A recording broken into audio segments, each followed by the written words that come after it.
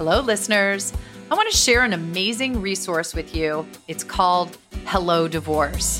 Founded by a lawyer and certified family law specialist, Hello Divorce can help you no matter where you are in your divorce process. So whether you're just getting started or if you're near the end but have stalled out and need help to get over the finish line, Hello Divorce can help.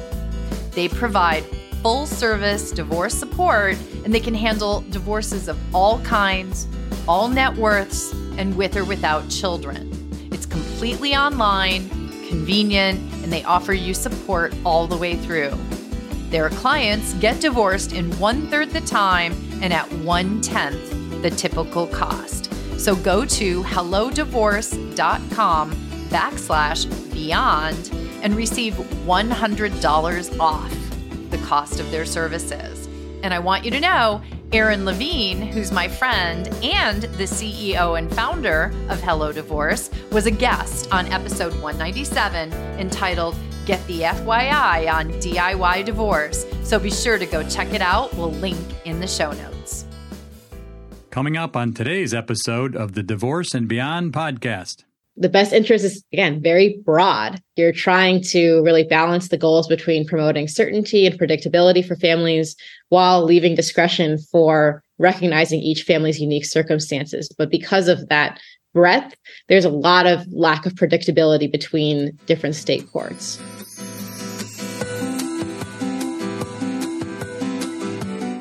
Hello, and welcome to the Divorce and Beyond podcast. I'm Susan Guthrie, your host. As a top divorce attorney and family law mediator for 30 years, I know what you need to know to get through your divorce, and most importantly, how to move beyond it to thrive and transition to your new future. My experts and I are here to give you the insider view into the process, so listen in for the wisdom and expert information you need on your journey through divorce and beyond. Hello, and welcome to today's podcast. I'm Susan Guthrie, your host, and today I am joined by a colleague who was here in Chicago with me, and then I found out she actually has relocated down to Texas. I am joined by attorney Stephanie Tang, but we're going to call her Professor Tang now because that's what she did when she moved down to Texas. She is now an assistant professor of law at Baylor's Law School, and very helpful, she is teaching family law. So let me tell you a little bit more about her. When she was here in Illinois, she was specialized in the area of family law and was a partner in a family law firm here in the city. She has a number of certifications as a mediator. She's a fellow with Collaborative Divorce Illinois and a certified financial litigator with the American Academy for Certified Financial Litigators. So I have to tell you a little bit about why Stephanie is here, because you all, my listeners, have been reaching out asking me questions on a certain topic for a while now. And it's a topic that I think to listeners seems like it should be really easy. Like I'm going to send you a one-line email with an answer and I'm going to explain this concept to you.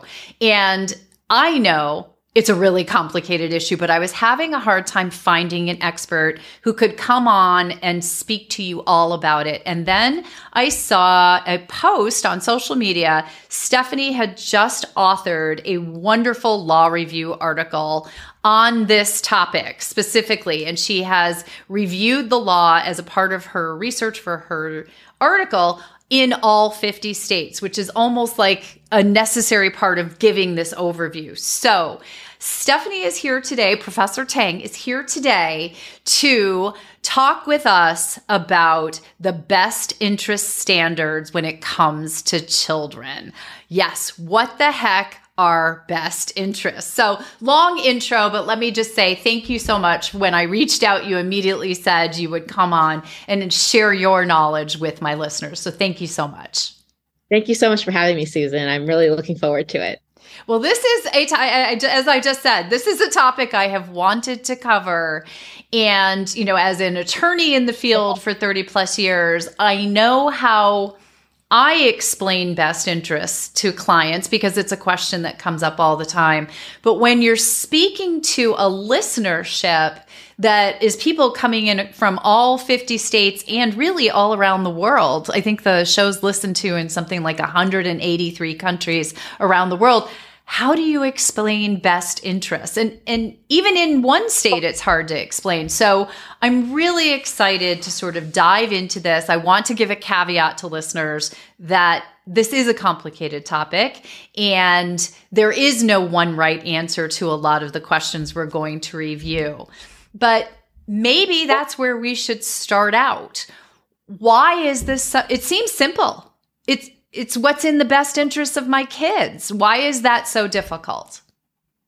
So I think that just as a whole, it'd be helpful to your listeners to understand a little bit about the history of the best interest of the child standard. So under the English common law, children are viewed as property of their fathers. Wife's legal identity merged with her husband's, and she had no right to property or custody of children born during the marriage.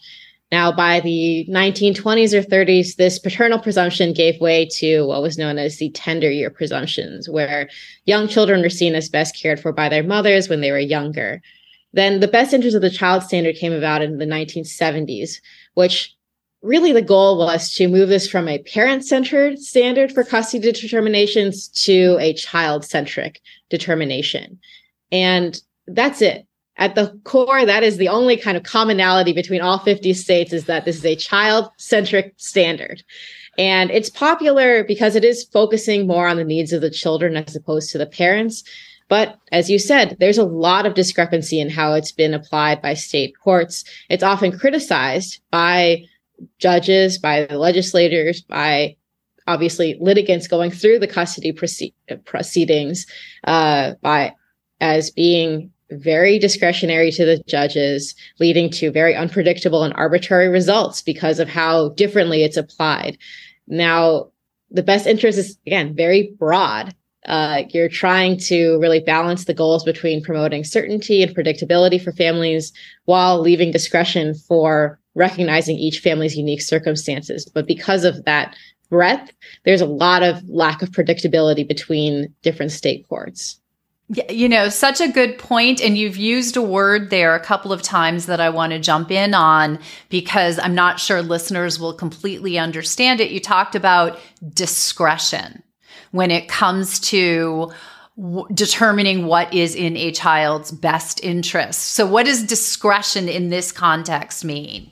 So discretion in this context is judicial discretion. So the ability for a judge to make a determination based on potentially subjective views and determining what is relevant. And so there's subjectivity and discretion for the judge to determine what factors they consider relevant in the first place. And then secondly, what weight is given to each of those factors. So not just what factors are considered, but also to what extent those should be considered and which of those factors, when weighed against other factors, weigh more in favor of one parent or another in making this best interest determination.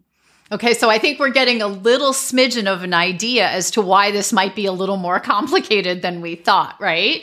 So let's hone in on, because you've mentioned them, these factors, right? The factors that judges are going to look at in determining what's in a child's best interest. What are the factors, and are they uniform across all states? So they're not uniform, which again adds to the complication, right? Yeah. There are 43 states that employ or have adopted statutory factors. And by statutory factors, I mean within the state's law, there are certain factors that guide a court's analysis. Some states like Florida or South Carolina have an extensive list of factors, and some states like Alabama have a short list of factors. Now, some other states, so the other 7 states, have no factors at all, which means that there is no guidance to the courts as through the actual law itself as to what courts are supposed to consider. The states that do consider factors commonly will consider things like the wishes of a child or preferences of a child, the child's adjustment to their home, school, or community, the stability of the environment, mental or physical health of all the individuals involved, interaction between both parents and the children's lives, and prior domestic violence or abuse factors. And then a lot of the states that do have these factors, again, going back to that judicial discretion of the judges being able to decide kind of what is relevant, have a catch-all factor. So they, at the end of all these lists of factors, include a factor that's any other relevant factor. I was waiting for that one. So just any other factor that the judge considers relevant. And that means that there's a burden that is on the attorneys in court and on the litigants to present anything else under the sun outside of these factors that they might consider to be relevant for a custody determination, and hope that this judge decides within their discretion that this is a relevant factor for the custody determination. Yeah, that's a really good point, because what I hear you saying is that there's sort of, in the 47 states anyway that have statutory criteria, there's a list of factors that the judge will look at. So the attorneys are going to present evidence that's in favor or supports their client's viewpoint as to their child's best interests in supporting those factors. But then with that catch-all, they can kind of bring in the kitchen sink if they can tie it to some argument as to why this information and this factor is relevant to that child's best interests. That's exactly right. And that's what makes it a little bit more complicated. And to add, I guess, one additional layer of that complication is that, so as I mentioned, 43 states have statutory factors and 7 don't. Of the 7 that don't, there are a few states that have adopted kind of judicially determined factors. And by judicially determined factors, I mean litigants have appeared in front of, or parents have appeared in front of the courts, and they've presented their evidence, and the judges are essentially saying, hey, I don't have any factors to consider through the law, so I'm just going to make them up myself. And so they have these seminal cases that go up to the Supreme Courts in the respect, or the highest courts in the respective states, and they have a list of factors that these judges have determined. Again, these are reactive to a particular case circumstance, so they may not be comprehensive like if it went through the legislative process. And what happens is that because they're not codified in any kind of statute, they're not actually in the law, that the courts that have followed these highest court decisions are just picking and choosing of these factors, which ones are relevant. So the 3 states that are kind of the seminal examples of this are Texas, Rhode Island, and Mississippi, which all have a kind of seminal Supreme Court case. So it's Pettinato in Rhode Island, Albright in Mississippi, and then Hawley versus Adams in Texas. And what happens is that in all of these, the cases that have followed that decision, courts have looked at one factor, have looked at all of the factors, have looked at some of the factors, and they've all been affirmed on appeal in some kind of capacity. So none of these factors are actually binding on the courts in any way and are being kind of thrown in there as judicially determined factors. So that adds kind of another layer of complication to this analysis. You know, I'm thinking about it. So it's probably appropriate that it's Texas as one of those states, because it sounds like the wild, wild west, right? Like you're throwing a bunch of factors up in the air and shooting at them all to see which ones are going to hit in your case. And I would, imagine that it's hard enough, and I know this as having been a litigator going into a courtroom to put on a custody case. It's hard enough when you know what you're shooting at, what you're trying to provide evidence in support of your client's position on. When you have those factors, I've never practiced in one of the states where you didn't have at least that statutory list of items. But you've mentioned another complicating factor. And, I only know, again, the answer in the 2 states in which I practice. So even in the states that you have a list of factors in a law that says that, I don't think, at least in the states that I practice in, I don't think there's anything in that law that then says, and this factor is the most important one, and this factor is the least important one, and here's the order that you're supposed to consider them. How does a judge decide that? Sure. So I think there's one caveat that I wanted to mention first is that in some states, so again, got 43 states that have statutory factors, and in 5 of those states, it's completely discretionary as to whether the judges even consider any of the factors in the first place. Okay. So that means that it could be that they don't consider or give any weight to any of these factors in those states that just leave it discretionary. Now, the rest of the states, the other 38, do have a mandatory list of factors that courts are supposed to consider, which means in theory that they should kind of give weight as to each of these factors. Some of the states require written findings of fact, which means that the judge actually has to make on the record or in a writing how they've considered each of these factors. But you're right, they don't have any weight as to this is the most impactful factor in terms of making a determination for custody, or this shouldn't be given as much weight. So that's where the subjectivity and discretion of the judge really shows. And one of the cases out of Massachusetts gave one of the criticisms that if these parties were in front of a different judge, this could have a completely different outcome. That based on the judge's subjective views on these respective factors and the way that they're given, they could have a completely different outcome of the particular case. And that's difficult for litigants in terms of coming in, determining what their chances are, both at the lower court and then also on the appellate court level in terms of challenging that decision, because they don't know what factors have been considered. And sometimes in these states that don't require written findings of fact, they have no way of knowing. It just says the courts have considered these factors and that's it. And here's what I've decided in my discretion, signed by the judge. And that's a very good point. And I know I've had that conversation going into a courthouse with a client for a trial or a hearing and have said, a lot of times in Connecticut where I practiced, you would find out what judge you were assigned to when you showed up for your hearing. Not usually trial, but at least hearing. And I would say, different judge, different outcome.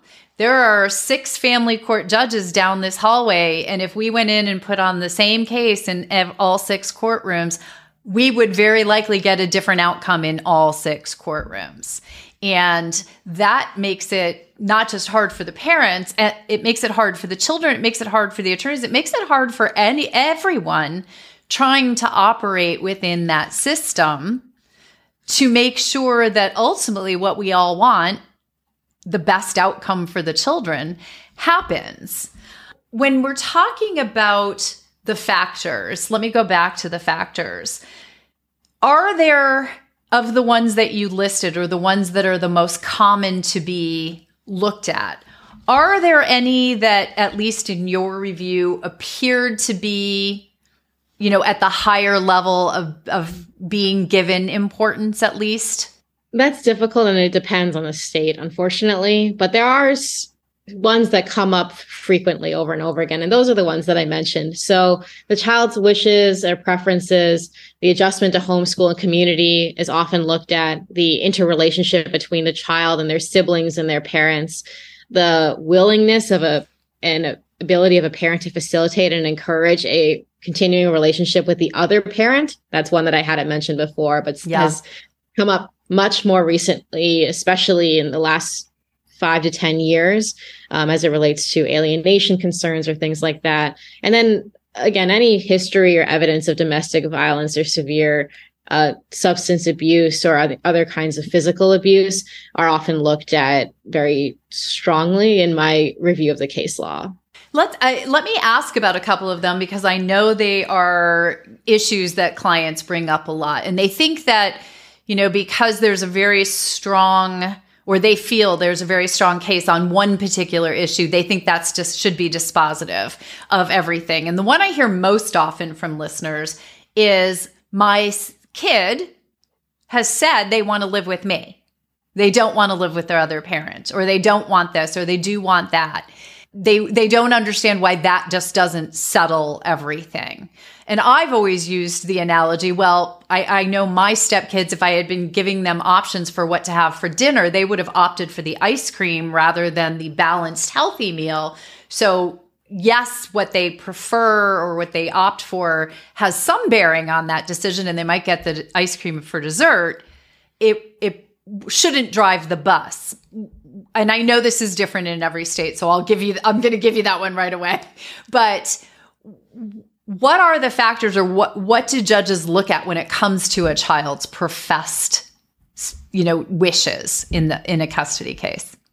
Yeah, I think the biggest thing is the child's maturity. I use the word maturity as opposed to age, because I think that there are some states that specifically cut off at a particular age. Texas, for example, uses age 12. Not sure, but that's just the age that they picked. And then other states have other age cutoffs. But in my experience, what the judge is primarily looking at is how mature is the child to actually articulate this preference. So are they 5 and they really are kind of picking between ice cream or vegetables, right? And they're not able to articulate anything except for, I want to live with this parent because they don't punish me as much, or I can watch more TV, I can play more video games. And that is not as articulated of a preference as opposed to a child who is more mature and has the ability to actually make that reasoned assessment of, here's what's happening at one parent's house and here's what's happening at the other parent's house. And then here's how it's impacting my life in terms of my schooling, my ability to finish homework, my academic success, my personal and social success. And the ability to articulate that, I think, is given greater weight. Now, the other barrier to the children's preference is how that is actually expressed to the judge. Yes. Because the children can tell their parents all day long that they prefer to be with one parent or another. And frankly, a lot of the times the children are just going to say, whenever they're asking, I want to be with you, right? They're not going to say, I want to be with the other parent. Yeah. Because they don't want to hurt their parents. And that's absolutely reasonable and understandable.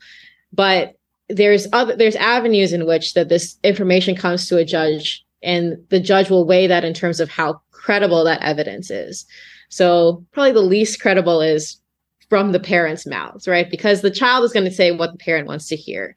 There's optionality in terms of guardian ad litem or attorney ad litem that are appointed by the court that interview the child and can express that preference either through a written report or an oral report to the judge.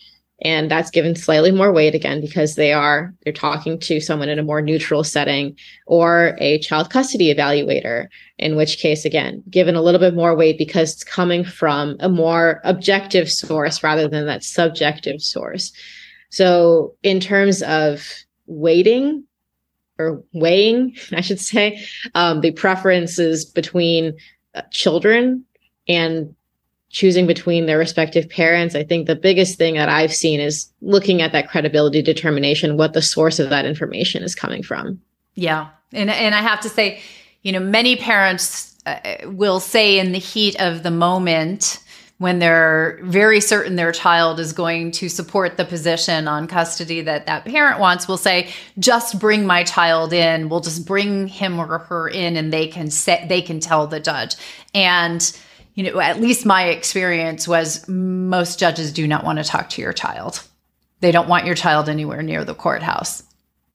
No. And they don't want the children to be dragged in. It really depends on the jurisdiction. And again, in some jurisdictions, it's actually mandatory, depending on the child's age. So in Texas, where I am now, as I said, if the child is over the age of 12 and a parent motions for it, the judge actually has to conduct the in-camera interview. But in Chicago, where I practiced before, it was discretionary. And I will say, in my 6 years of practice, I think I had one judge conducted an in-camera interview on a very, very limited issue about whether the child wanted to go to a foreign country for a foreign exchange program. And so nothing to the level of kind of an initial custody determination. Who do you want to live with? Right. Yeah. Very reluctant to conduct those in-camera judicial interviews. It's a very difficult place to put children who are already going through trauma just through this process as well.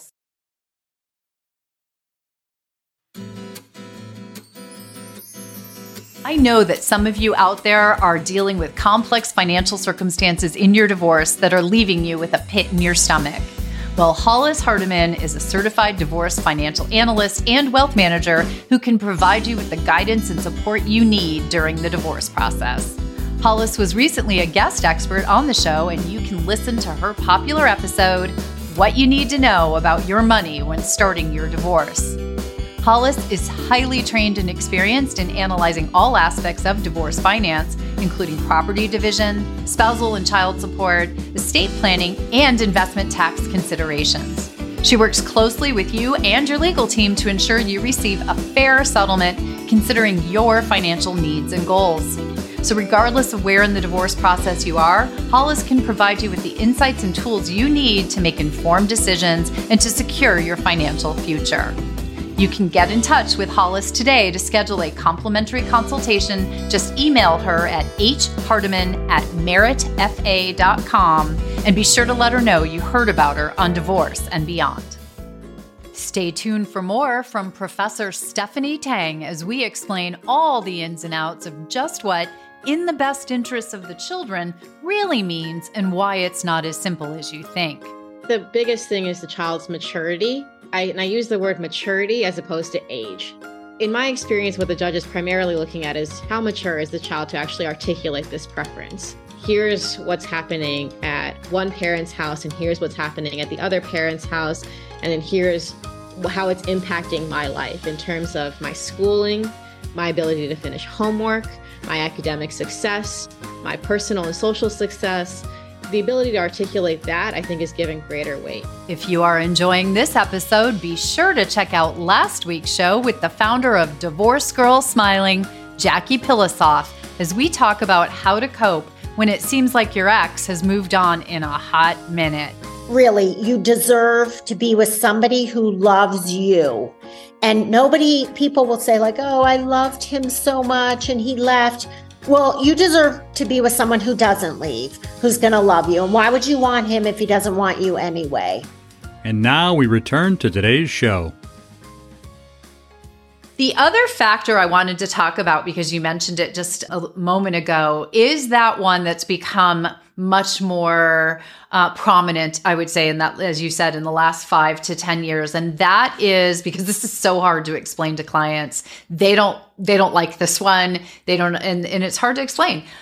The parent, very often a judge will give weight to the parent who is willing to foster a relationship between the children and the other parent. And by the time many parents get to the courtroom in a custody battle, it's a battle. They're not liking each other very much, and they usually have, in their minds at least, very good reasons why they should be the custodial parent. And so this can be a very difficult factor for parents to understand and to understand why a judge would give weight to this. Yeah, and I do think that it's very difficult for parents to kind of understand that. And I think what the judge is looking at it again is from this child-centric approach, is how this is being portrayed to the child in terms of the other parent. And so questions we'd always ask are, do you have pictures of the other parents in your home? Or have you kind of cut the other parent's head out of all the pictures? And then what do you think is positive about the other parent? Because at the end of the day, they want to be able to see that you're able to kind of put aside your personal feelings for the other parent and be able to say something positive. And it doesn't have to be, oh, I love them, they're the best parent in the world. But it can be, I think that they're very good at keeping our child on track with homework. I think that they always make sure that they attend their activities, that they know what's going on. They're very organized. And these, I think, are very complementary attributes to my own in terms of that co-parenting relationship. And I do think that judges are looking for some positive acknowledgement. And again, I don't tell my clients to just make up like this is the best parent in the world, because obviously that's not realistic. And that honestly would be less credible to a judge if you say like, this is the best parent and they should get custody. That's not what we're asking for, but some kind of positive acknowledgement that the other parent is a good parent and has good attributes and that can really help and support the child. And again, that the rearing of your child. Right. Well, and inherent, I think this goes to the fact that inherent in many best interests concepts, or the idea of best interests, is, at least where I've practiced, is the idea that it's believed in general that it's best in children's best interest to have both of their parents involved in their lives. And so there's sort of that push-pull of this, like if one parent is very intent on cutting the other parent out for reason, I mean, there are obviously, I'm not talking about the cases where there are very valid and good reasons why that might happen, but is that something that a judge looks at, that there's sort of this inherent belief that it is in a child's best interest to have both of their parents involved in their upbringing? Absolutely. And I think that's inherent in all of these other factors as well, is that they want to be able to see there is some ability to have a co-parenting relationship in some capacity. Again, you don't have to be best friends, but to be able to foster that relationship, because it does trickle down to your children. Whatever your attitudes towards the other parent are, if you're constantly swearing at the other parent, insulting the other parent, that's going to reflect on your kids too, especially for younger children. In my experience, in my private practice work, where we've seen children take on the personalities and the insults that they've heard their parents say, and call their parents insulting words that they've heard their parents say, even if it is just in the context of like they are just with their own parent, not in the time of the exchange. But if they hear their parent constantly on the phone saying, yeah, so-and-so is a terrible parent, so-and-so is deadbeat, like that, all of that reflects on the child, and the child then takes that on their own opinion, and that can be seen very negatively by a judge, because, as you said, the inherent view of the judge is that it's in the best interest for the child to have a relationship with both parents. Yeah. And I think we see that very strongly. That's a very difficult premise to overcome. Very, very difficult. Believe it or not, we're running short on time, but I want to make sure I ask you another question, because I know this one comes up for listeners all the time as well. So they've gone to court, they've put their case on, and the judge has come out with a decision as to what is in that child's best interests. And there are now custodial orders for that child. The parent doesn't agree with them, or after trying it out, they're convinced, or something happens or something changes. Is it possible that the best interests change, or that there's a way to change those custodial orders over time? Absolutely. There's a little bit of variation on this as well. And primarily the variation comes in the timing of when you can bring that modification action. So some states have a 1-year moratorium or a 2-year moratorium, which means that you can't bring a proceeding to modify a custody order unless there is some kind of serious endangerment to the child. And that's in the interest of not just having perpetual litigation. You just have a custody order entered and you're right back into court the next day, right?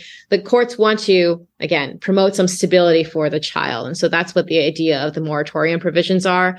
In some states, they don't have any kind of restriction on the modification.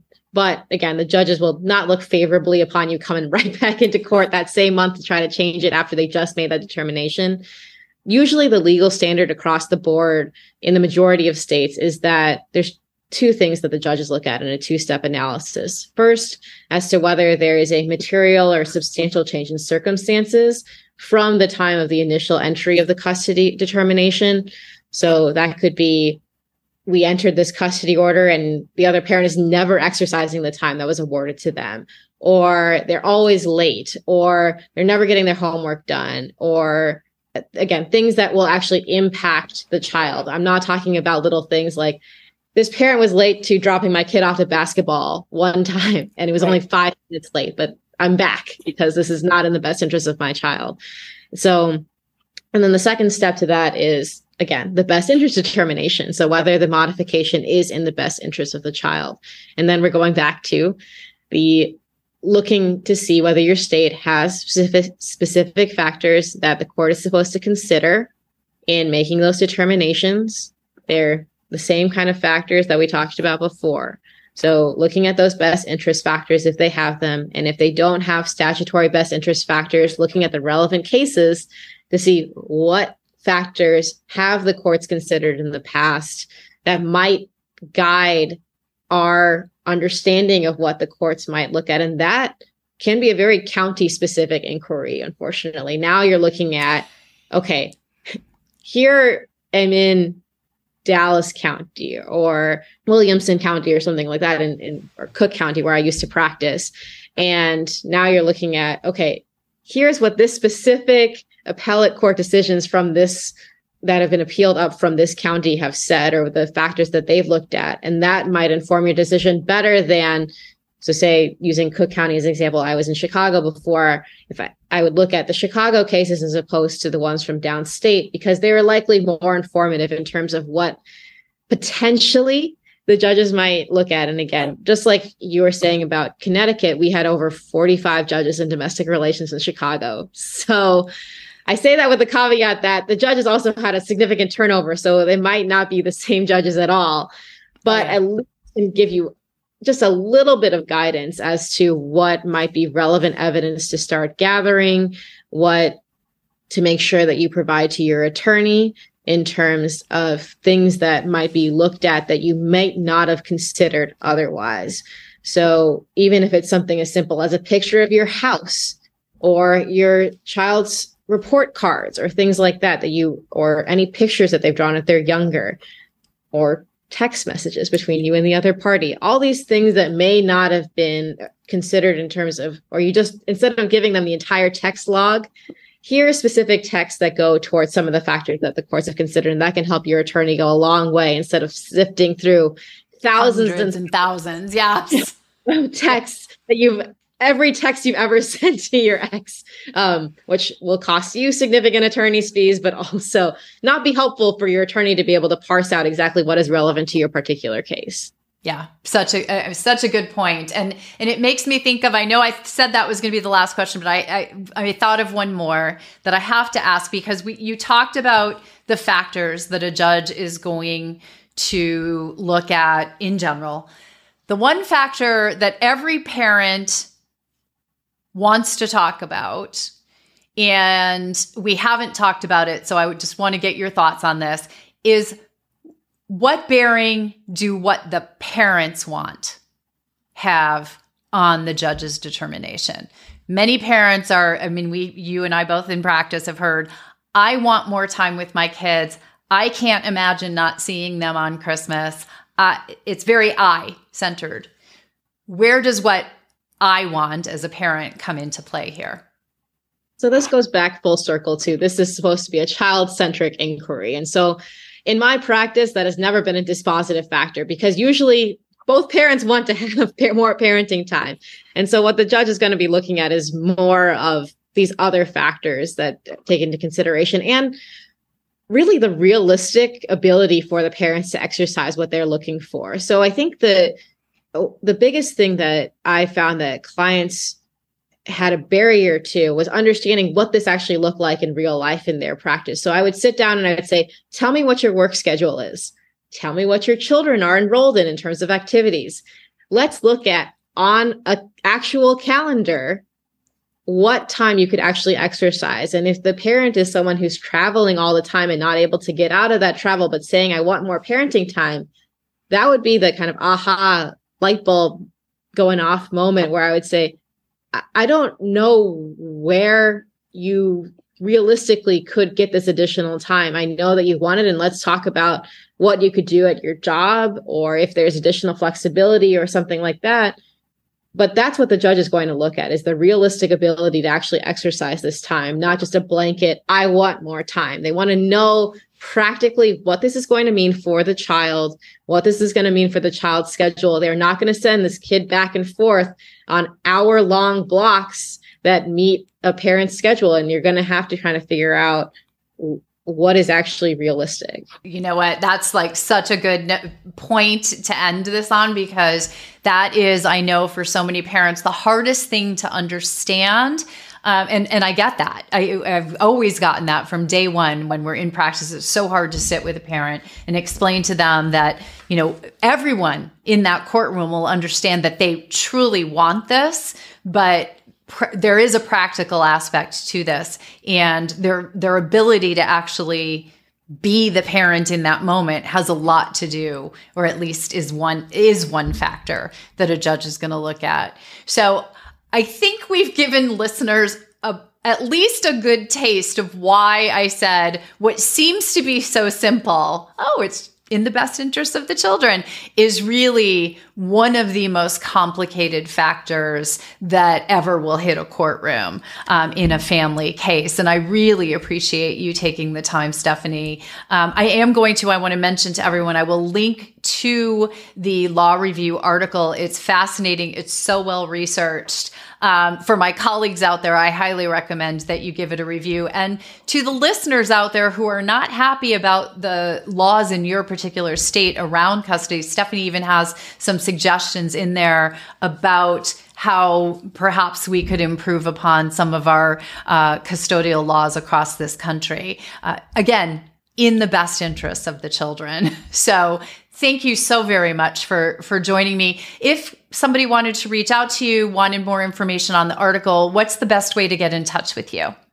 Sure. So you can look at my email on the Baylor Law website, which is Stephanie_Tang@Baylor.edu. And that would be the best way to reach me. Otherwise, the papers that I've been publishing or the drafts that I have are all posted on the Social Science Research Network, or SSRN. So you can look those up there. I would be remiss to say that this was all my research that I did without any help from any of my students. So I did want to thank all of my research assistants. So Catherine Frieden, Joanny Gonzalez, Neely Lambert, and Sheridan Steen for their help with the research on this as well. I could not have done this article without you all and all of your work trying to look through all of the best interests of the child statutes across all 50 states. So I did want to give them a shout out at the end here. I'm so glad that you did, because having read the article, there's no way any one person could have done that. So bravo to all of you. And to anyone out there who's going to be going to Baylor's Law School, be sure to take family law with Professor Tang. So thank you so much again, Stephanie, for joining me. I truly appreciate it. Thank you so much for having me. This was great. Thank you for joining me today on the Divorce and Beyond podcast. I hope you found some information and inspiration to help you on this journey. Please join me every Monday at 6 a.m. Eastern Standard Time for a new episode. And if you like the show, please take the time to subscribe and leave me a 5-star review on iTunes. You can also find more information on the website at divorceandbeyondpod.com, where you'll find links to the YouTube channel, transcripts of the episodes, and other bonus content. So I'll see you next week to help you move through your divorce and beyond.